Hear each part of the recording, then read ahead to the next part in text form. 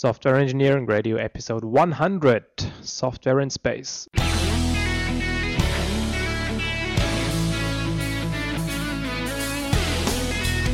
This is Software Engineering Radio, the podcast for professional developers, on the web at se-radio.net.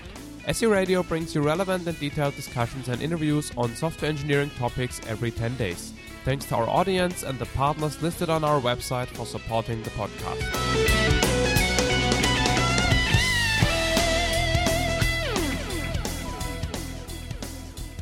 Welcome, listeners, to this birthday episode of SE Radio. This is episode 100. So this episode is about software in space. We talked to Hans-Joachim Popp from the DLR, Germany, Deutsche Forschungsanstalt für Luft- und Raumfahrt, kind of the German NASA somehow, in some way. Anyway, but before we get started, I really want to say a couple of words about SE Radio and how it has developed. As I said, this is episode 100. We have been doing this for 2.5 years now. During that time, I think it's fair to say that we've become one of the premier podcasts on software engineering. Thanks to all of you for listening. We have way more than 10,000 listeners per episode, which is really great. The exact numbers are, of course, always a little bit fuzzy. So, anyway, suffice to say we have way more than 10,000. We're talking to interesting folks because SE Radio has become... Well, people know it to some extent. People are willing to talk to us. So that's great. That helps make it even more interesting in the future. We also organized, or are probably, hopefully, organizing the get-together this autumn. We still need more papers. We need more people writing position papers to come. If we look at the current numbers, we don't have enough people to actually run the thing. So we need more. Otherwise, we have to cancel it, unfortunately. A couple of other things that I want to mention, upcoming changes in SE Radio. One thing is that we will have transcripts for all the episodes. We already have 2 or 3 transcripts online. I think it's episodes 88 and 87, if I'm not mistaken. The transcripts are made possible, brought to you by itemis, a German consulting company, itemis.de or itemis.eu if you're English speaking. And Michael Manulis helps us get these things organized. He's a listener who has volunteered to help with getting the transcripts done and doing quality assurance and stuff. This is also a call for help to all of you listeners. Currently, I do most of the work, and it's getting too much for me. I have to step down. I have to do less work for SE Radio. I can't continue like that. It's really too much work. It takes away a lot from all kinds of other activities, among them earning money. If you want to help with SE Radio, for example, writing show notes, organizing links for topics, putting up the podcasts, uploading them and editing the page, making sure the people who do the actual interviews send in their audio in time, all that stuff. The to some extent the grunt work of keeping the website running, of making sure we have a new podcast every 10 days and all that stuff. I would really, really, really appreciate your help. So if somebody was willing to help us there, of course you'll be part of the SE Radio team. Please let us know. We really appreciate that. As I said, I have to step down a little bit and do less work. I really like doing the interviews and stuff, and that's true for all of the others in the team. But we need to get help doing the work part of it, which is keeping the stuff running. So please, if you're able to help, please contact the team at team@seradio.net and help us out. I think that's it. Let's now get started with the actual episode, with the actual content. As I said, it's about software in space with Hans-Joachim Popp from DLR. This is another episode recorded at OOP, and today we are talking to Hans-Joachim Popp from DLR. You probably will not know what that is, so welcome. And why don't you tell our listeners a little bit about you and what DLR is and what they do, and so they know what it's all about today. About myself, I come from the engineering side. I am electrical engineer specializing in control science, and very early I went into the real-time processing business, and I did my PhD in software ergonomics or software or human factors, as it's called in the US, and on the other hand, software engineering methods, specializing in the application environment of hospitals, and they're again specializing in intensive care units. So where you have high risks, where you can't train people doing their business with the computers. That was my special theme in my PhD, and from there moved into the industry, into development of high risk software or software for high risk environments. And from there I went into the general IT environment, became the CIO, the Chief Information Officer of one of the biggest certifiers in Germany, the TÜV, Southern Germany, TÜV Süddeutschland, as it's called, and became a responsible person for the delivery of the whole IT business of TÜV. And now, since beginning of 2005, I am the CIO of the German Aerospace Center. In German, it's called Deutsches Zentrum für Luft- und Raumfahrt. That's why the abbreviation. So we are, you can say, a very basic development partner of the German and the European aircraft and spacecraft industry. That's our core business, and then we have in travel, in the travel industry, in the vehicle industry, and also in the energy industry, our partners. So the topic today is software quality for mission-critical space systems. And of course, some of you know that I'm a pilot and an airplane and space nut, so I'm of course very happy to have the opportunity to talk about that stuff. So we're basing this basically on your presentation at OP. So let's start with a little history of software in space. You have a couple of nice examples of how this stuff evolved. So why don't you give our audience somewhat of a history of all that stuff? I want to start out from the beginning, where software started to play a major role in the construction of spacecrafts. That you can say it began with Mariner 4 in 1964, where the first programmed or kind of software-based system was installed, and then from there it began a cultural change in the minds of the developer, you can say, because it took several years until they really got aware of the importance of software. They started out looking into hardware faults, all kinds of redundancy, but always hardware redundancies. Nobody came to the conclusion that it could also be a good idea to have redundant development teams, redundant languages and all that.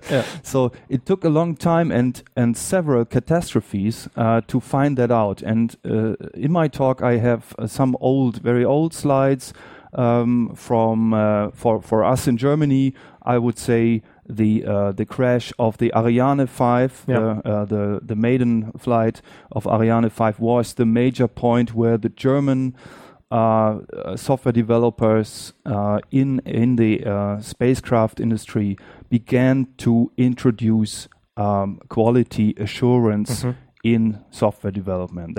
That's the major point. As most of you might know, the Ariane 5 crashed just because of some a missing casting, so it was just overflows that were occurring, and that was a disaster that had cost about 1 billion euros, and only some lines of code could have rescued that.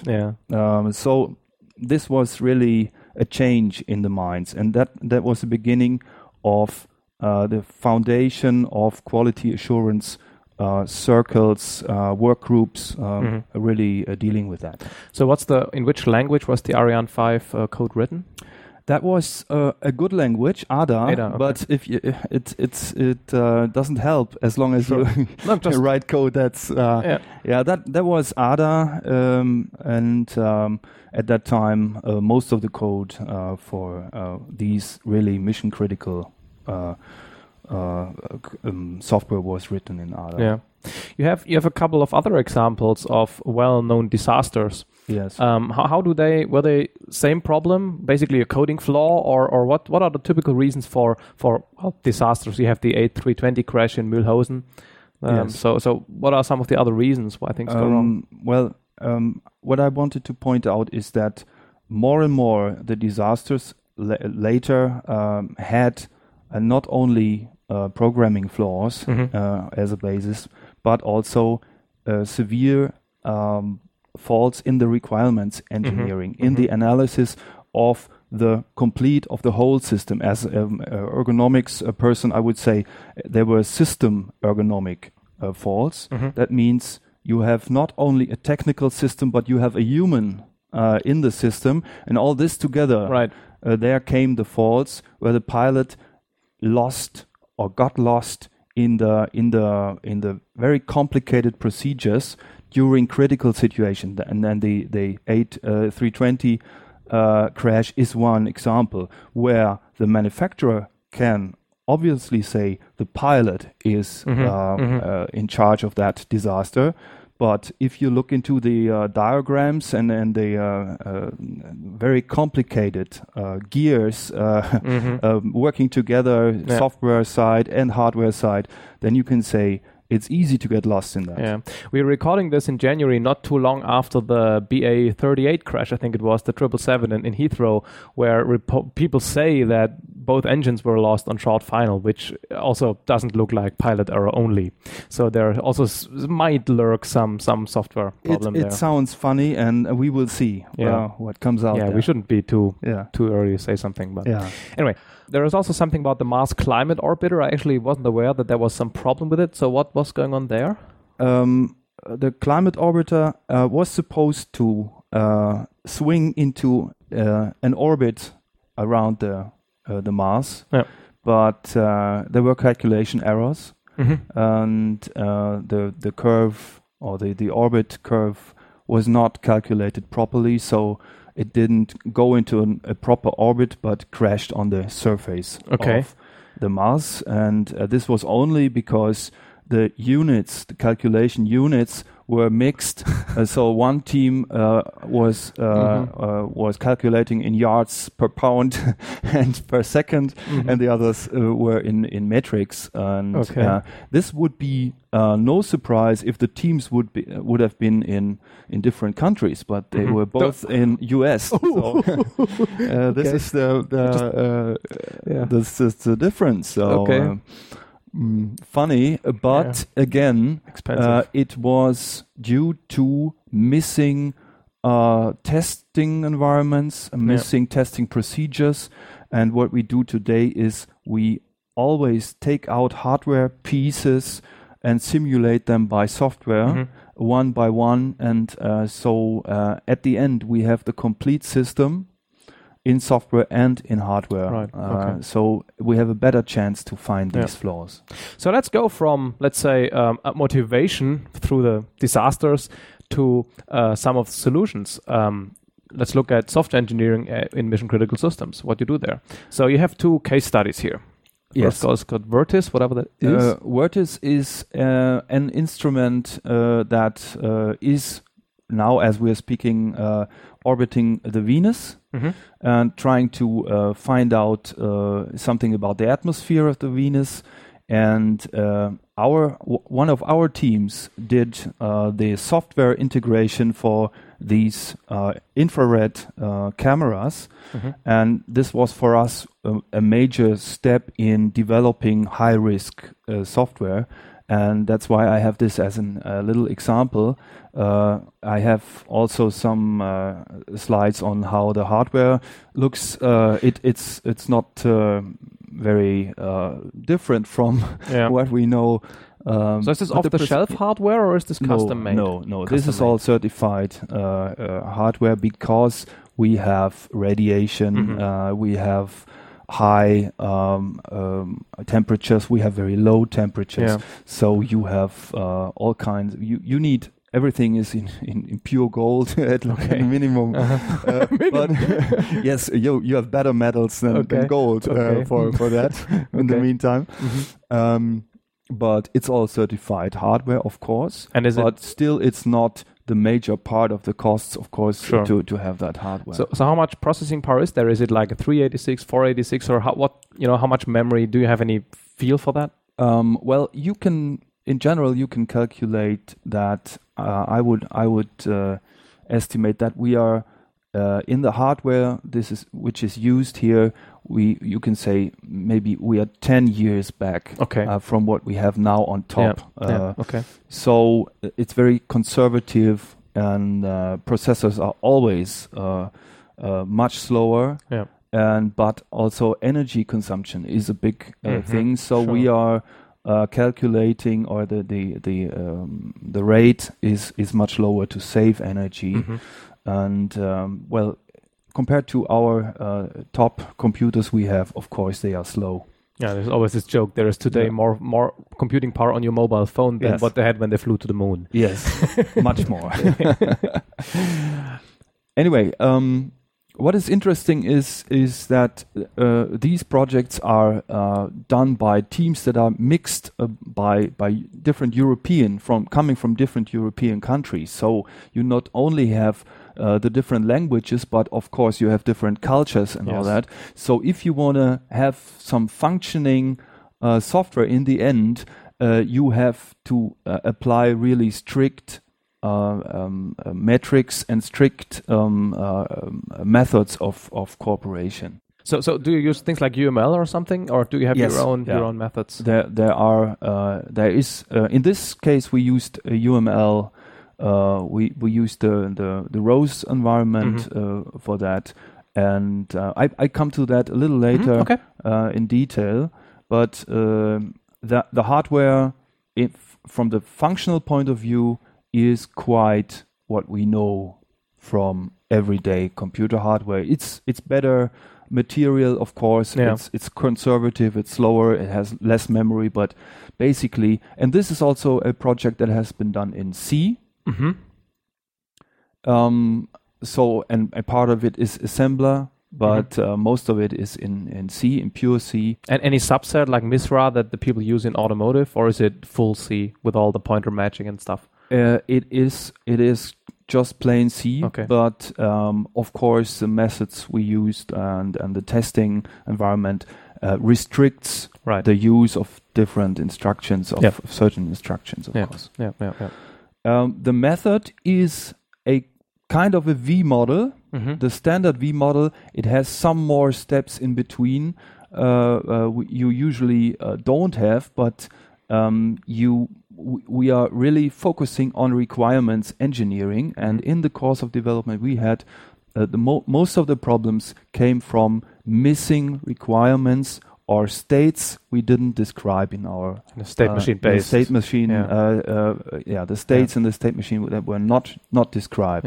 That was a major error source. So can you give our listeners a little introduction to the V model and what you changed there? I guess they're more familiar with XP and other agile processes, so they probably don't know much about this stuff. So. Well, it's the V model. Of course, most of you will know that you always have some requirements paper, or you have a design paper, and you evaluate that, you validate that against as certified results that come out of the coding. And of course you can granulate this a little more. Usually you just have the paperwork on the requirement definition and the architecture, and there we have two more steps. We have after the architectural design we have a detailed design phase where we do on a very low level units testing against a detailed design study. So it's more granular, but it's basically a V model as you know it. Okay. I just wanted to point out that, of course, in today's missions, we start a mission before we have reached the end of the development, because it might take years to finalize software, and we start the mission as soon as we have the basic software in place. So you mean we are able launch? Yes, launch. Yes. Oh, cool. You mean what you're saying is, as the spacecraft's already on its way to wherever it's going, you update the software. We still calculate that we have to do development work, and we calculate that we can learn on the way. Like on the way, if you have a 4 years mission, then at the end you will of course have several updates of even core units of the software in place. And in the history, well, if you go back again to the Voyager missions, then if you wouldn't have had the chance to update, then this Voyager wouldn't be as active as it is today. And as we speak here, 30 years after launch, it's still this craft is still speaking to us. I think it's recently left the solar system, right? Yes, right. In August, it left the solar system and has again given us some proofs of special astronomic things. So it's incredible how long this spacecraft is on its way, and this couldn't be without severe changes in the coding, of course. Do you know what the languages were that have been used back then for Voyager? Well, that's all assembler. Okay. And I know that the Voyager, as far as I know, it's about 4,000 instructions you can place there. And it has a tape recorder to store data, because the memory all together is only 4K. Yeah. And so you need it for program and for result data. And of course, the images Voyager took were much bigger. So they were stored on separate tape recorders and sent then back to Earth. Flying museum, I guess. Yes. Fascinating. Yeah. So before we get to the metrics and some of the process and review stuff you're doing, just give me some overview about which languages and operating systems and other tools you use. Is it still, as you said, mainly C? Does Ada still play a role? I can only talk for the research side, and there we use mainly C. We use, as operating systems, of course, we have specialized operating systems for real-time use that are that have been used for many years, that are proven. Of course, we don't change to Windows X, Y, Z. Well, sure. But maybe you could use Lynx OS or whatever these off-the-shelf real-time systems are. So you don't do this. You have your own operating system. There is big experiences. Most of the things, most of the operating systems have a long history, and they are not changed very often. Yeah. And before you mentioned that you use a lot of UML modeling, do you also use code generation, or do you code everything manually? We don't use code generation for obvious reasons, because you don't want to maximize risks. We try to reduce the lines of code. For this mission I just mentioned, it's only 20,000 lines of code, so a very, very small amount, but we invested for each line we invested about half an hour at least review time or development time. I also somewhere saw the ratio between application code and test code, and I think it was 12:1. Yeah, 12:1. Yes. Yeah, that's also an important thing. I told you that we try to replace hardware pieces by software. Hardware in the loop testing, and of course this takes a lot of coding or scaffolding around that. So it sounds scary, but I think it's quite normal that if you have such a high risk code, even if it's a small code, you need a lot of things around it. Yeah. So. Yeah. Okay, so in addition to coding, you already mentioned you do a lot of paperwork, specs and reviews. So can you elaborate a little bit on the practices you have there? Well, we do several kinds of automatic code reviews. So where we try to automatically test the code with respect to certain common flaws or design errors. Yeah. But in the end, we review the code regularly in teams where we look into the code. We try to explain, the developer tries to explain the code to some person who is not involved, who learns or reviews the code. With the developer usually is the junior developer, and the senior developer is looking into the code and asks questions. Okay. Which can be very exhausting for the developer. Yes, but it helps. It helps very much, and you can find much more of the errors if you do it that way. It's very expensive, time consuming. Yeah. But it brings us to a very high level of or low level of errors in total. Yeah. I know that from our work in the hospital environment also, where this is done regularly and leads to really a very high quality. But I guess it can be a challenge for the ego of the programmer if their code is basically... So there needs to be a really working team, so they accept criticism from others. The first thing you have to do is to establish a culture of being free to do errors. Yeah. Yep. That you don't ask why did you do that or stupid idea, but where people can feel free to talk about their problems. And of course, yes, this is a you can't use that in a hierarchical environment as you have it maybe in other industries where high pressure is in place. You need the freedom to make faults and to find them and to talk about them. And many catastrophes occurred because this didn't function.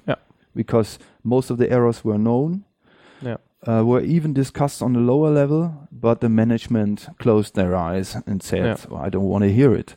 And for us, this is really a cultural thing, a prerequisite. Are there any other tools you think are worthwhile mentioning? How do you specify requirements? Is it basically you write a Word document, or do you do anything more? Well, we have a special tool for, at least for this mission, and we try to establish that's Requisite Pro, where we do the requirements engineering. There are several other tools, but this our standard environment we use for high risk developments contains that, and for code verification we use this very good but also very expensive tool, Polyspace, and of course, configuration management plays a major role, and there we used the clear case, and so there's a whole bunch of tools we try to establish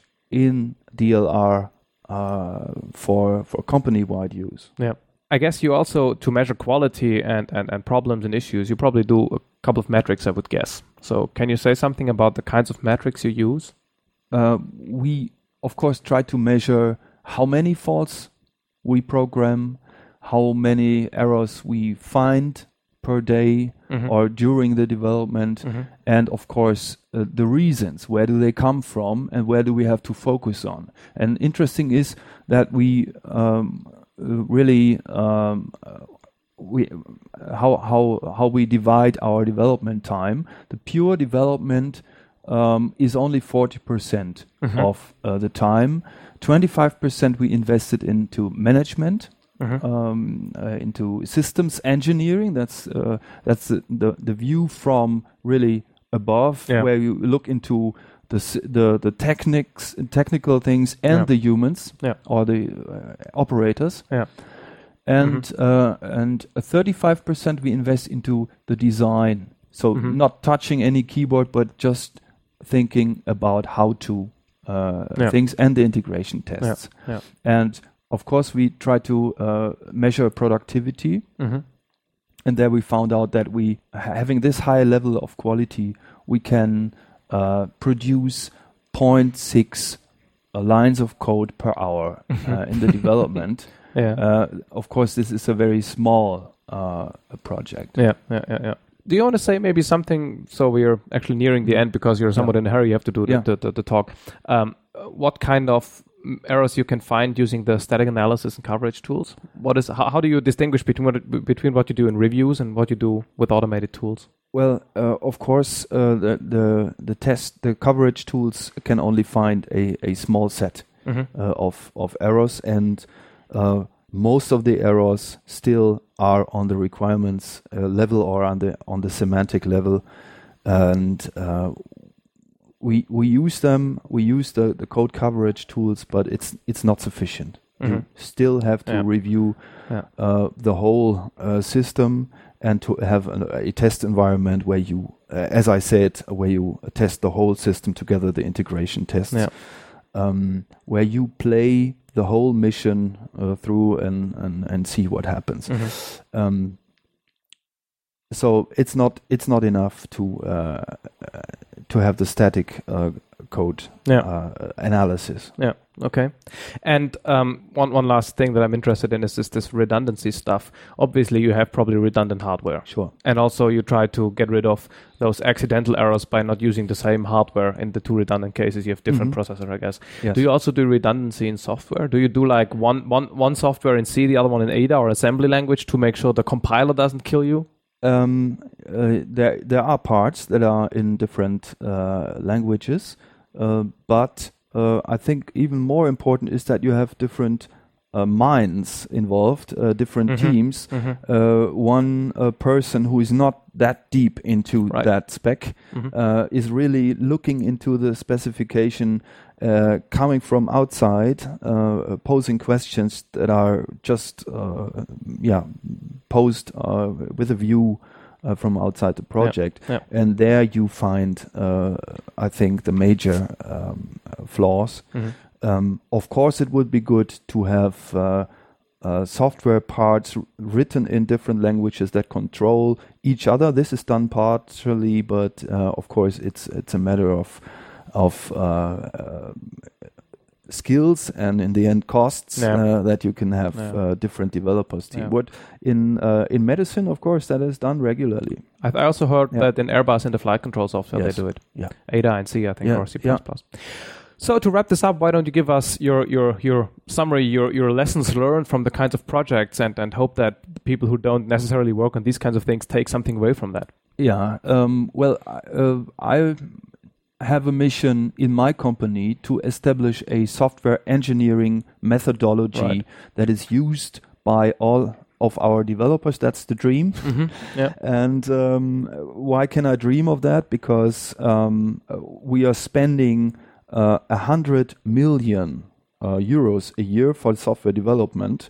So there is a good reason to introduce that. And of course, you always have the question, why should we invest in that? Because it costs too much, and it's always a problem to convince people that it's not more money, but you can save money in the end. But this is one of my missions, and of course I try to remind people that we have in these high risk missions we have to go forward conservatively in slow steps.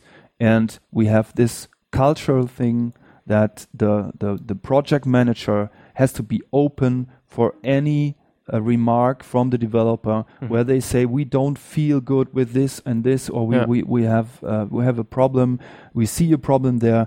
It has to be open and grab this problem and say let's go into detail what's happening there, because it's gonna come back in the end, and this is one of this means you have to accept each other in a team, and everybody is free to make an error, and to report it. So once again, it's a people problem. Yes. Okay. So thank you Just very like always. Yeah. Nothing different. Same old thing. Yeah. So thank you very much for being on the show. I appreciate it. Thank you.